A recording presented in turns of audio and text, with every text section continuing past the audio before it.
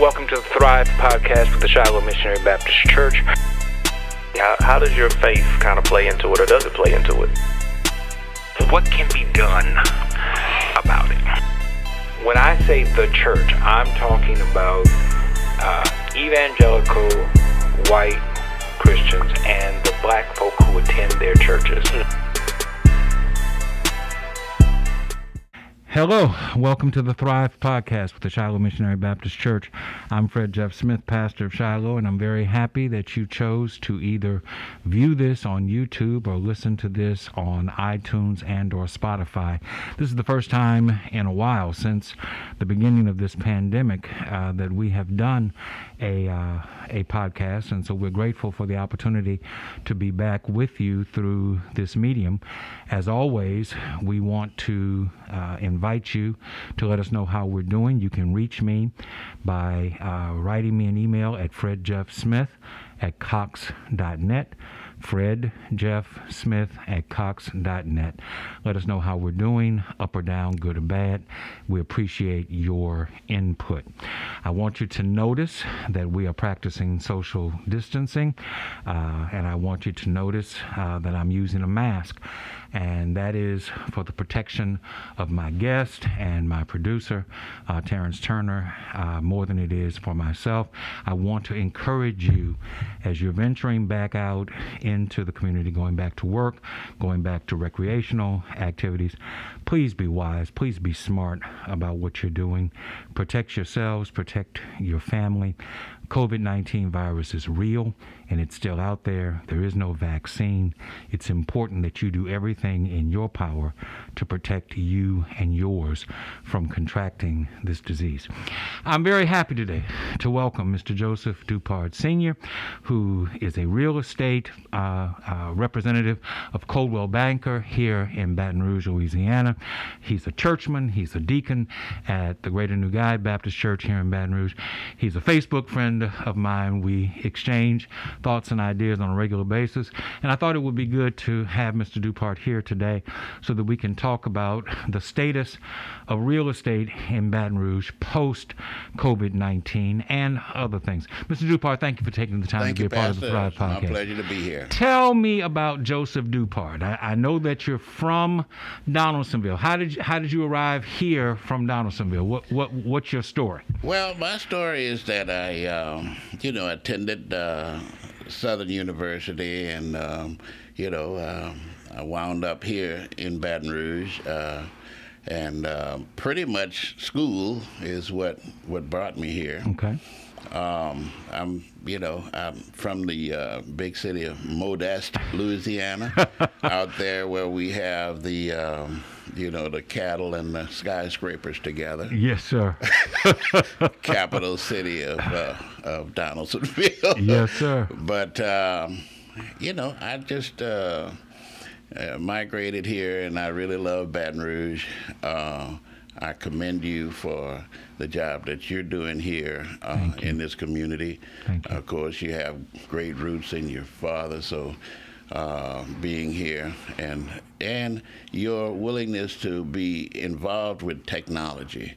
And I am, kind of a student of that game as well. Yes, sir. And we're, like you said, we're Facebook friends. You're using podcasts, and you're on the internet. And I really believe, and I know that this discussion is about real estate, but I think God is telling us something here, Pastor. I might inject that. I don't want to change the format too much here, but I think He wants us as Christians to start to utilize the internet for ministry. I mean, I know we utilize it for a lot of things. Yes, sir. We're on Facebook with a lot of stuff. We're on Snapchat. We're on Twitter. We're Instagram. All of that. Yes, sir. But God said there would be a time when we could do greater works. Right. And when you look at the most recent riots and all of this stuff, and a lot of that was fueled by the internet, by people talking to each other. Yes, that's how they knew. Hashtags. They knew to be out there at a specific time. Yes, sir. So if they can utilize it, then I think, and this right now, for this brief period, is the time when we can't go to church collectively just yet. God is telling us something. Yes, sir. And a lot of times he's ahead of us. Yes, sir. Absolutely. And we don't want it. There are a lot of people don't want to hear anything about it. But Right. anyway, this is one of my things, so I won't veer our... No, but since you said that, just let me respond by saying I totally agree with you. One of the things that we are recognizing here at Shiloh is that when we come back, and we're not there yet, but when we come back, things are going to be radically different from the way that they were before. The way that we conduct the corporate worship experience is going to be different. The way that we do Christian education, the idea of Sunday school, and we're in the midst of summer now, vacation Bible school, how things like that are going to take place. This need to continue social distancing is going to require that we do some thinking about how we do things. And quite honestly, we don't have all the answers yet. And we're going to have to make some serious adjustments. And so I appreciate the fact that you recognize that things are different. And we're trying to do the best that we can through the utilization of technology to keep the message going out into the public. That's why people like Brother Turner and his staff, he has a staff here, our audio-video ministry, they do a tremendous job because they allow us to get the worship experience and the Bible studies and the Sunday school lesson out beyond the walls of this church into a much broader audience. And I'm very grateful to them for that. Now, talk to me about the state of real estate post-COVID-19 here in Baton Rouge. Well, actually, we have cautiously bounced back. You know, I say cautiously because I am a person of faith, and I believe God has all the answers. We don't. While we think we're back right now, Yes, sir. but in terms of the raw data, I brought some PowerPoint here Yes, sir. that showed that in March, when we started to stay at home, we real estate market was ahead of 2019. We were looking good. But then, of course, when people got nervous and afraid and concerned, then some people didn't want to put their houses on the market. They didn't want people coming into their homes, and understandably so. Yes, sir. So the listings started to fall. People weren't listing, but people were still cautiously buying. We all had to just, I know with myself, I had to sit down and say, now, God, what am I going to do with this? You know, afraid of the grocery? No, baby, I don't want the grocery. Don't worry about it. I'm on a diet right now. But anyway, I was probably the only one like that. Yes, sir. Oh, I think I might have this thing. But anyway, you asked me about real estate. But right now in June, you know, we've caught up with our new listings Good. from last year. Good. So people are moving on. You know, they're moving on with their lives, and I do apologize. I was given the opportunity by you to put on my mask, but I just. No, you're it's fine. Just, You're know, fine. it's We're just, practicing social distancing, and I want you to be comfortable. And let me tell you, talking through a mask is a difficult thing to do. But we were talking about technology with regard to worship. I know that there's technology with regard to real estate as well. You can do virtual tours of homes and of businesses and things of that sort. Has that been helpful to you in your business? Well, I'm glad you asked. You know, it is very helpful. And the reason I ask, because I am, like I said, I'm kind of a student of technology, and I praise God for that. And you got to hear me talk a lot about it, because I do. You know, whenever I make a step, or I'm about to purchase something, or I'm about to go in a house, or I'm about to, work with somebody, I say, Lord, help me with this. And you have to be humble with it, and then you ask Him, and He does. The reason I made that statement is because I was doing virtual tours 10 years ago. Okay. So it's You were ahead of the game. Oh, I was way ahead of the game. Yes, sir. Way ahead. And humbly, I'd like to say I'm way ahead of it now. Yes, sir. There are a lot of things. God gives me the vision and the wisdom to do what I need to do, and it works. But it's just that a lot of times people have a little time to catch up. So if you go and talk to the good Lord, not only about home buying, but other areas in your life, he's going to give you what you need. Yes, sir. Yes, sir. As an African American entrepreneur, because you represent Coldwell Banker, but you're really an entrepreneur. You're in business for yourself. You're an agent of Coldwell Banker, but you're actually in business for yourself. Help me to understand what the climate is like as an African American in Baton Rouge, as an entrepreneur. Well, the climate is, the terrain is not really that easy, to be honest with you, Pastor. You hear a lot of black-owned businesses saying, hey, we need your support. Right. The same is true in the real estate business. African Americans need your support. And I don't say that, in a racist term. Naturally, you do business with whomever you're comfortable with. Right. But as an African American, and you're right, we are independent contractors. Each one of us, regardless of race, we are different business people. I mean, right. We sit on our own. When I go in that office, I don't go to work for a boss. Right. I am the boss. Right. This is my business. Yes, sir. And so what I found is that it's just difficult. We don't get support from the larger white community. I do have some white business, but if I had to break it down in terms of percentage, it would be pretty small, 5% or less. And then of that, probably, some of that non-white would be not actually whites, but say Asians, Yes, sir. All that. So Yes, the sir. larger part of it is not because I desire to be, so it's African Americans that, that listen, that are comfortable doing business with me. Now, help me to understand from your, and there's no wrong answer. I'm just curious. Why do you think that is? You've been in the real estate business for 34 years. There's hardly anything about real estate that you don't know. You've just said that when it comes to technology, you're ahead of the game. Why do you think it is that such a small percentage of non-African American business comes your way? Well, I think that, in this current environment with, God rest the dead, George Floyd, we've just witnessed his murder.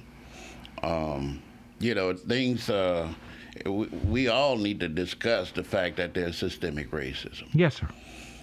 Consciously or unconsciously, and I think, to answer your question, that is the reason why that whites in particular may not be, because they're not predisposed to do business with me. And I also feel that post Barack Obama, and I'm not, beating up on millennials. I love millennials. That's the ones who are going to be buying homes now. A lot of millennials probably thought we were somewhat in a post-racial era right now. And they don't come to me in many instances to do business either, not just whites, because they're comfortable. They've integrated in the workplace. We, as you know, probably have not integrated that much in the spiritual space in terms of church. We don't see a lot of integration there. Right. So then they felt, because they have, white co-workers, then they need to be doing business with others as well. But haven't we always been doing business with white folk? At one point, we were doing business with white folk because they were the only ones who were out there to do business with. But we told our children, go to school. Become doctors, become lawyers, become architects, become accountants, become real estate representatives, become whatever it is that you want to become. Be an entrepreneur. And yet on the back end of that, I suspect that support for African Americans who take up the challenge and do the work and invest the time and the energy and the academic investment that's necessary in order to become all that you have become, you don't get the proper remuneration from that, from the African American community. And for me, that's troubling. I pastor a church, so I look at it from a church standpoint, and I don't mind saying it's troubling to me when I see a percentage, albeit a relatively small percentage, but a significantly steady percentage, about 15% of African American Christians attend white-led churches. That's on the national average. It's not Baton Rouge. That's across the scale. 15% attend white-led churches. That's troubling to me. I don't know what the percentage is in your business, but don't you feel a certain degree of resentment that African Americans don't support you and your industry in the way that you probably think that they should and could? Oh, I do. I mean, it's it's one of those ugly realities that we deal with. It's always present in the back of our mind. Mm-hmm. It's kind of like with the police brutality issue where the parents have to have the talk with their child. Mm-hmm. Then I have to go out and I realize that, this is what I'm going to have to deal with if I'm going to stay in the business. Yeah. Which is a lack of support. Yeah. And quite frankly, we do tolerate loss of income. Yeah. Unnecessarily so. Yes, sir. I will give you an example. I am working with a white couple now. Actually, it was a interracial couple. Yes, sir. And I was, I really believe in preparation. As you can see from this is the way I roll. Yes, sir. I like to be prepared. I don't want to even try to do it if I'm not prepared. So I was negotiating a contract for her. I was in preparation, and we were going over the strategy for presenting that offer. Mm-hmm. And I went through all of my preparation with her, and at one point I asked her, I said, "I didn't lose you, right?" She said, "No." She said, "I'm just blown away." Uh-huh. She said, "I don't know where I'm going to go and get this kind of information Yes. that you're presenting to me." Yes. Because, like I said, I give praise to God. He has led me in some directions that allow me to do what I do. And, it's... So what you're saying essentially is you have to be better than everybody else. Oh, no question. In order to get even a cursory look from people who don't look like you. Right. True. And the thing about it, like I said, when I've had exchanges and opportunities to work with people of majority races, Mm-hmm. they're blown away. Yes, sir. They say, "Wow, I didn't believe this." And I don't say that in a braggadocious manner or anything. I give credit to God. Sure. Because He is the source of my strength, and He is the one that I depend on. And he's good. He's good. I'm looking at him right now, in action in all of this turmoil. Yes, sir. That we're dealing with. Yes, sir. I see a gentleman, I'll try to think of his name, that made that hymn about listen. I love that. Mm-hmm. What was his name? I can't think. It wasn't Hezekiah, but it's another one that has a spiritual out about listen. Yes, sir. Yes, sir. And God is trying to tell us something. Yes, sir. Let me ask you this. Part of your job, I would imagine, I remember a couple of years ago, my wife and I purchased the home that we are in now.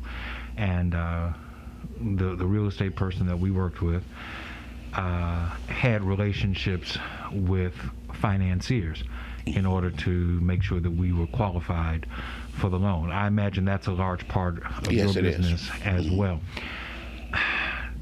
Help me to understand what it is that you go through in order to get young people, middle-aged people qualified in order to purchase a home. Is it all just credit scores now, or is there more to it than just credit scores?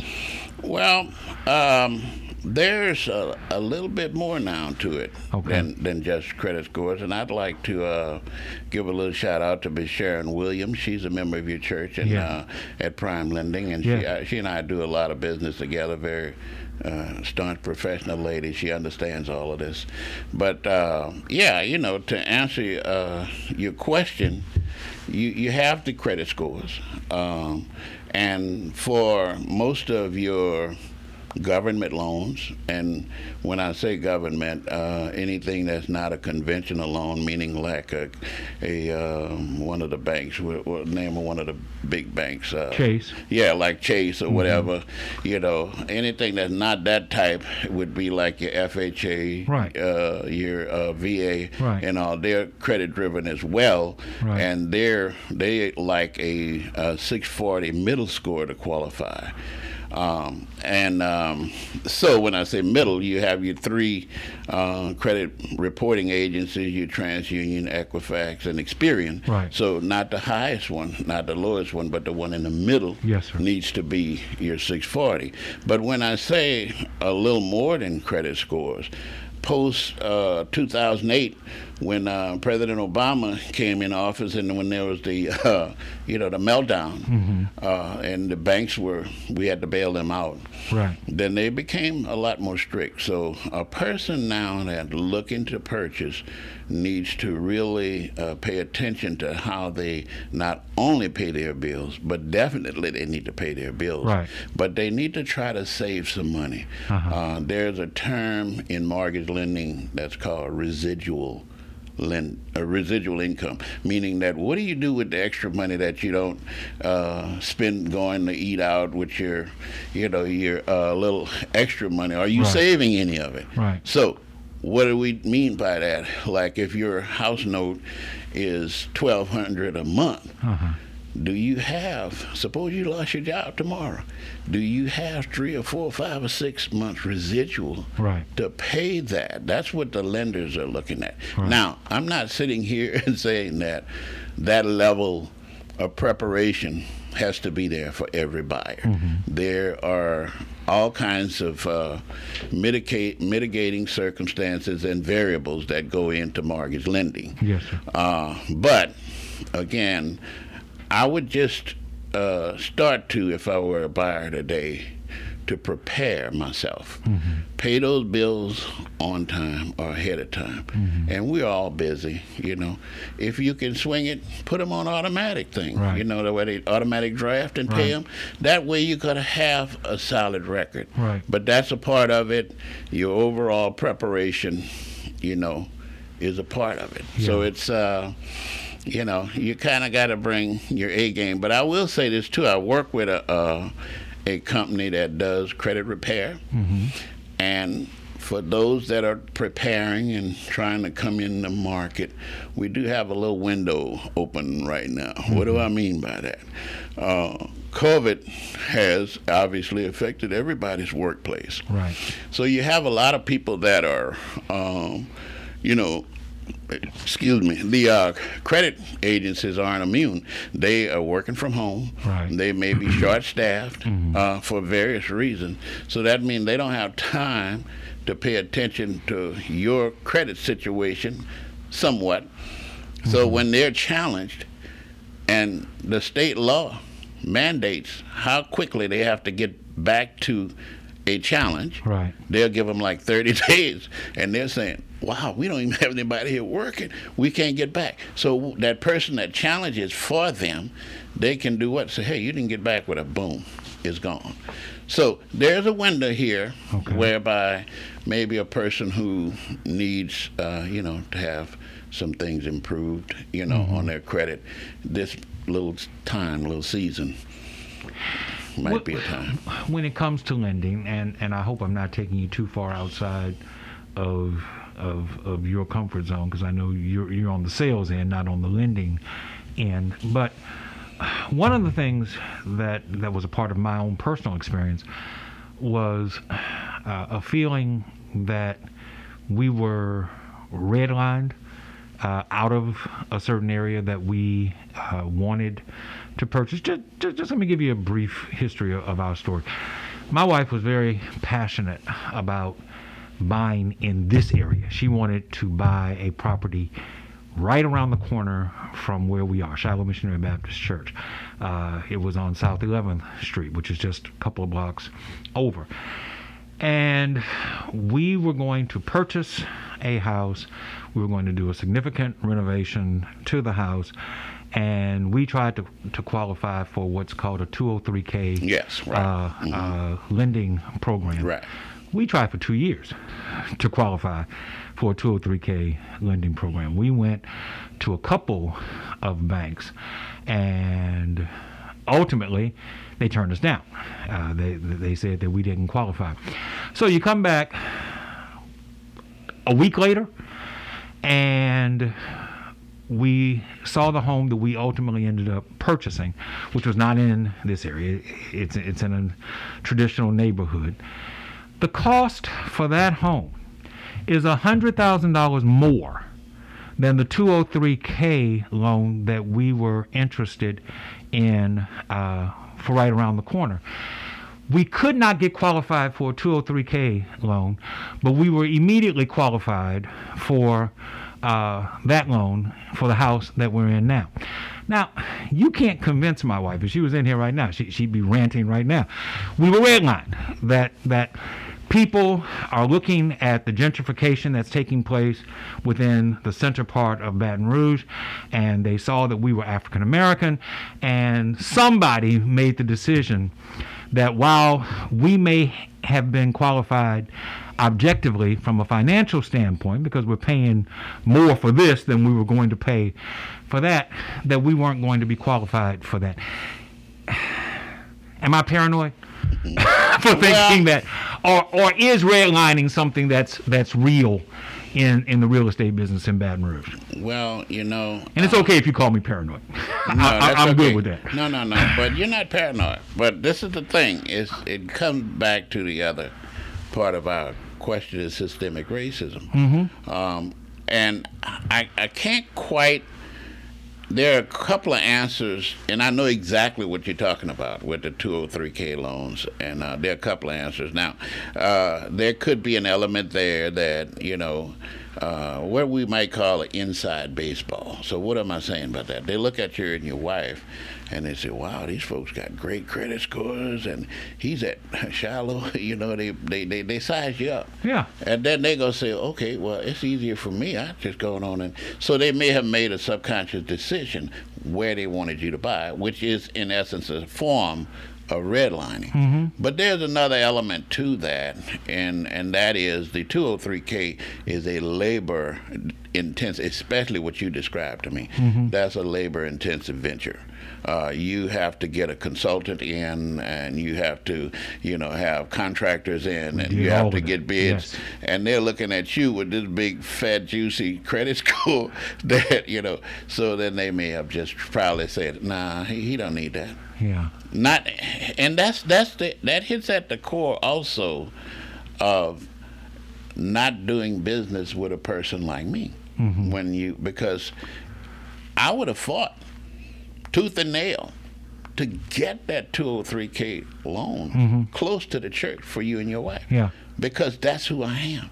I come first out of being a Christian, then a business person. Business person secondary to me. Your interest is first to me. Whereas you'd be surprised, a number of millennials that figure, well, they don't need me. You don't know you need me, and you don't realize it. Yeah. Because I can help you. I have your best interest at heart. Yeah. I'm going to get for you what I want, what you tell me you need. Need, not want. You and your wife or whatever. So it's a complicated thing. Yes, to answer your question, it could be you're not paranoid. It could be some of that. Somebody back there pulling these strings. Right. And saying, nah, we're not, and then it may be the area as well. Okay, Yeah. I might not be as likely lending to somebody in there. Our experience, we've looked at the pool of loans that we have over there, and Right. they have this percentage of default rate, whereas the pool in this zip code, they're doing just fine. Yeah. So it's complicated. It's not that easy, but systemic racism is real. Are African American lenders in a good position right now to help African Americans purchase homes? Absolutely, they can and do what they're willing to do. That has been my experience. Is they're willing to work with a person that needs some help more so than the majority lender. They won't tell you that either. They're just not going to return your call. You know, you keep calling and say, man, those people are horrible. They're not calling you because you need a little help. You need some love. Right. you need somebody who's going to hang with you and, you know, help you to get to the point.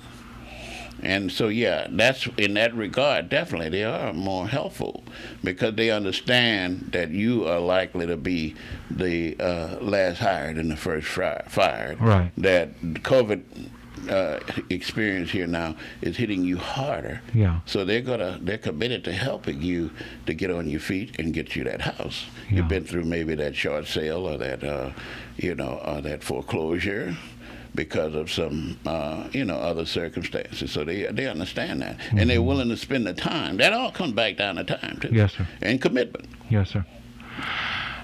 You're a husband and a father, and you're committed to this community. As you see the protests that have broken out over the last 2 weeks, resulting from the George Floyd murder. I don't want to call it an incident. It wasn't an incident. It was a murder. What's your assessment of where we are? You're a black man. You're an entrepreneur. You're a husband. You're a father. You go to church every Sunday. You're a deacon in your church. How do you handle the emotions that have to come with a vision of watching George Floyd having the life literally breathed, taken out of him? How does that make you respond in the year of our Lord 2020 that this is still going on? Well, I mean, it's atrocious. That the callousness when you look at that officer, and he almost looked like it was just another day at the office. Yeah. He didn't see. This man was begging for his life, and so I think there are a couple of aspects to this current situation. I think there's some hopefulness in that the marchers now are more biracial, interracial, or whites and blacks. So I think the younger generation, and I think that also God has, He has His hand on this, and yes, with our current president Donald Trump, there was some saying when he first came in office, "Let Trump be Trump." Yeah. And now we see with the COVID and with George Floyd and with all these other things, we're seeing God being God. Yeah. And we can compare them. Yeah. We decided to, or this current administration decided to put kids in cages. Yes. And yes. I I'm looked glad at you brought that up. Yes. Yeah, and I looked at that and I said, man, just me now. This is me. Yes, sir. They're gonna become mongoloids. How are they going to get education if they're in a cage? Yeah. But God being God, he saw it too. And even though it was a small number, I don't know how many the number was, may have been 300 or 400, they meant a lot to God. Yes. God said, no, I'm shutting this whole thing down. Yes. All the kids.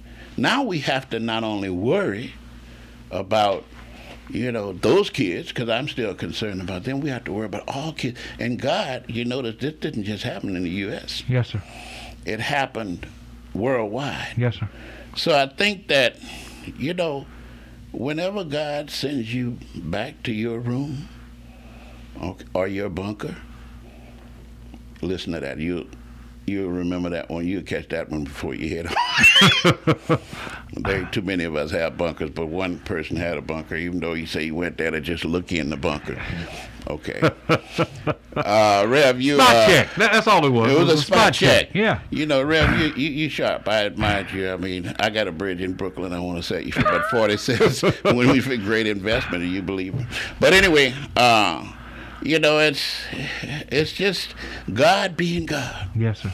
And we just need to listen. You know, we're doing ourselves, but God wants us to do God and His work. You know, yeah. So, but yeah, it's atrocious. You know, all of them, the way that these people just snuffed their lives out. That gentleman was just 46 years old, had his whole life in front of him. Yes. Yes. But the mere reality of of racism is insidious, really. Yeah. I remember vividly having some a white-owned business that really liked me, and his son. It was a hardware store in North Baton Rouge. They really liked me, and I liked them. But I always remember not feeling comfortable inviting him over for dinner because he was white. Yeah. I didn't dislike him. I was crazy about him. They were crazy about me. Yeah. But because of this racism, and of course people, you know, they benefit from it, and I think that it's, you know, part and parcel to some of the things that happen and why the gentleman in office now can get by with pretty much anything. Yes. You know, because there is a back during, I believe it was back during President Obama when they were trying to do a economic package or something. They called it a grand bargain. Yeah. Yeah. There's a grand bargain going on right now. Absolutely. And it's not stated, but he's offering something. Yeah. And it's in a code, but he's offering it. So as an exchange for that, he can get by with shooting somebody on Fifth Avenue. Which is what he said. That's exactly what he said. When the protests began, my wife and I were actually in Chicago. We had to go up there for a brief bit, and it was a Sunday afternoon, and the protests were of such intensity that police officers had pretty much shut the suburbs down. They were allowing protests to take place in the downtown area, but they had blocked off neighborhoods as you moved south of the city for fear of the violence and the looting that might take place. And in some places, it did. By and large, these protests have been peaceful. The news highlights what the news highlights, which is violence and destruction. In Baton Rouge, the protests have been overwhelmingly peaceful, and I have been so proud of the young people of this community, not just young people, but primarily young people of this community, for the restraint that they have shown in exercising their right to protest. It makes me hopeful about the future. How do you feel about that as you have watched things unfold over the past few days? Well, you know, I feel the same way. I am hopeful, but I do think, and you know, for whomever that might not, you know, be proper English for those who he busted up a adverb that came out with a subject and verbs came out with boxing gloves on or something. But whomever listening to this podcast, you know, they need to direct that energy now into mobilizing, into getting ready for November. Yes. They need to. Yes. I don't know how to say this the right way, but anyway, I don't know how many people out there are dying to get a vaccine from the current administration. I don't know. I mean, that may play both ways. But anyway, like I said, you know, we need to be mobilizing all that energy, and not to belittle it. It was needed, it was necessary, but now we need to turn our attention to November. If we're going to see these kids' efforts, because they've made sacrifice. Right. They've done this Right. in the middle of a pandemic. Yes. They've done this in potential risk, not only to themselves, but to their parents, Yes. their grandparents, which they're going back home to. Yes, sir. So all that sacrifice and potential sacrifice should not be in vain. Yes, sir. We need to do something in November, and I think that's what they should direct now. I think that movement, as impressive and as organized as it is, should now go into getting ready for November. Okay, how many of us are going to get out? What are we going to do to get the people to the polls? Who's going to go out? We really need to make that change, because when we look at the choice right now between the Democrat and the Republican, couldn't be clearer. Right. And I think to build on the thing that was started now, in honoring George Floyd, they need to get together. We need to get together. Yes, we sir. need to get ready for November. That's where I think the change, because when you get different style of leadership that emphasizes unity and togetherness and racial harmony and productivity, because really it's not detached from productivity. Mm-hmm. When we work together as unified in race, we're going to be more productive. Yeah. Because I'm going to have an idea you didn't think about. You're going to have what I didn't think about. We could make some more changes, more money, more everything, do some things spiritually better, go out and witness together. Yes. So Yes. I'm hopeful of it, but I think that November is going to be a turning point. This is the most important and consequential election Yeah. of all of our lifetimes. Yeah.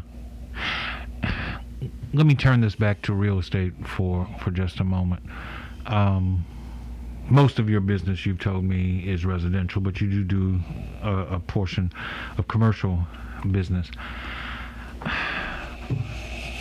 There seems to be a struggle with commercial real estate in the North Baton Rouge area.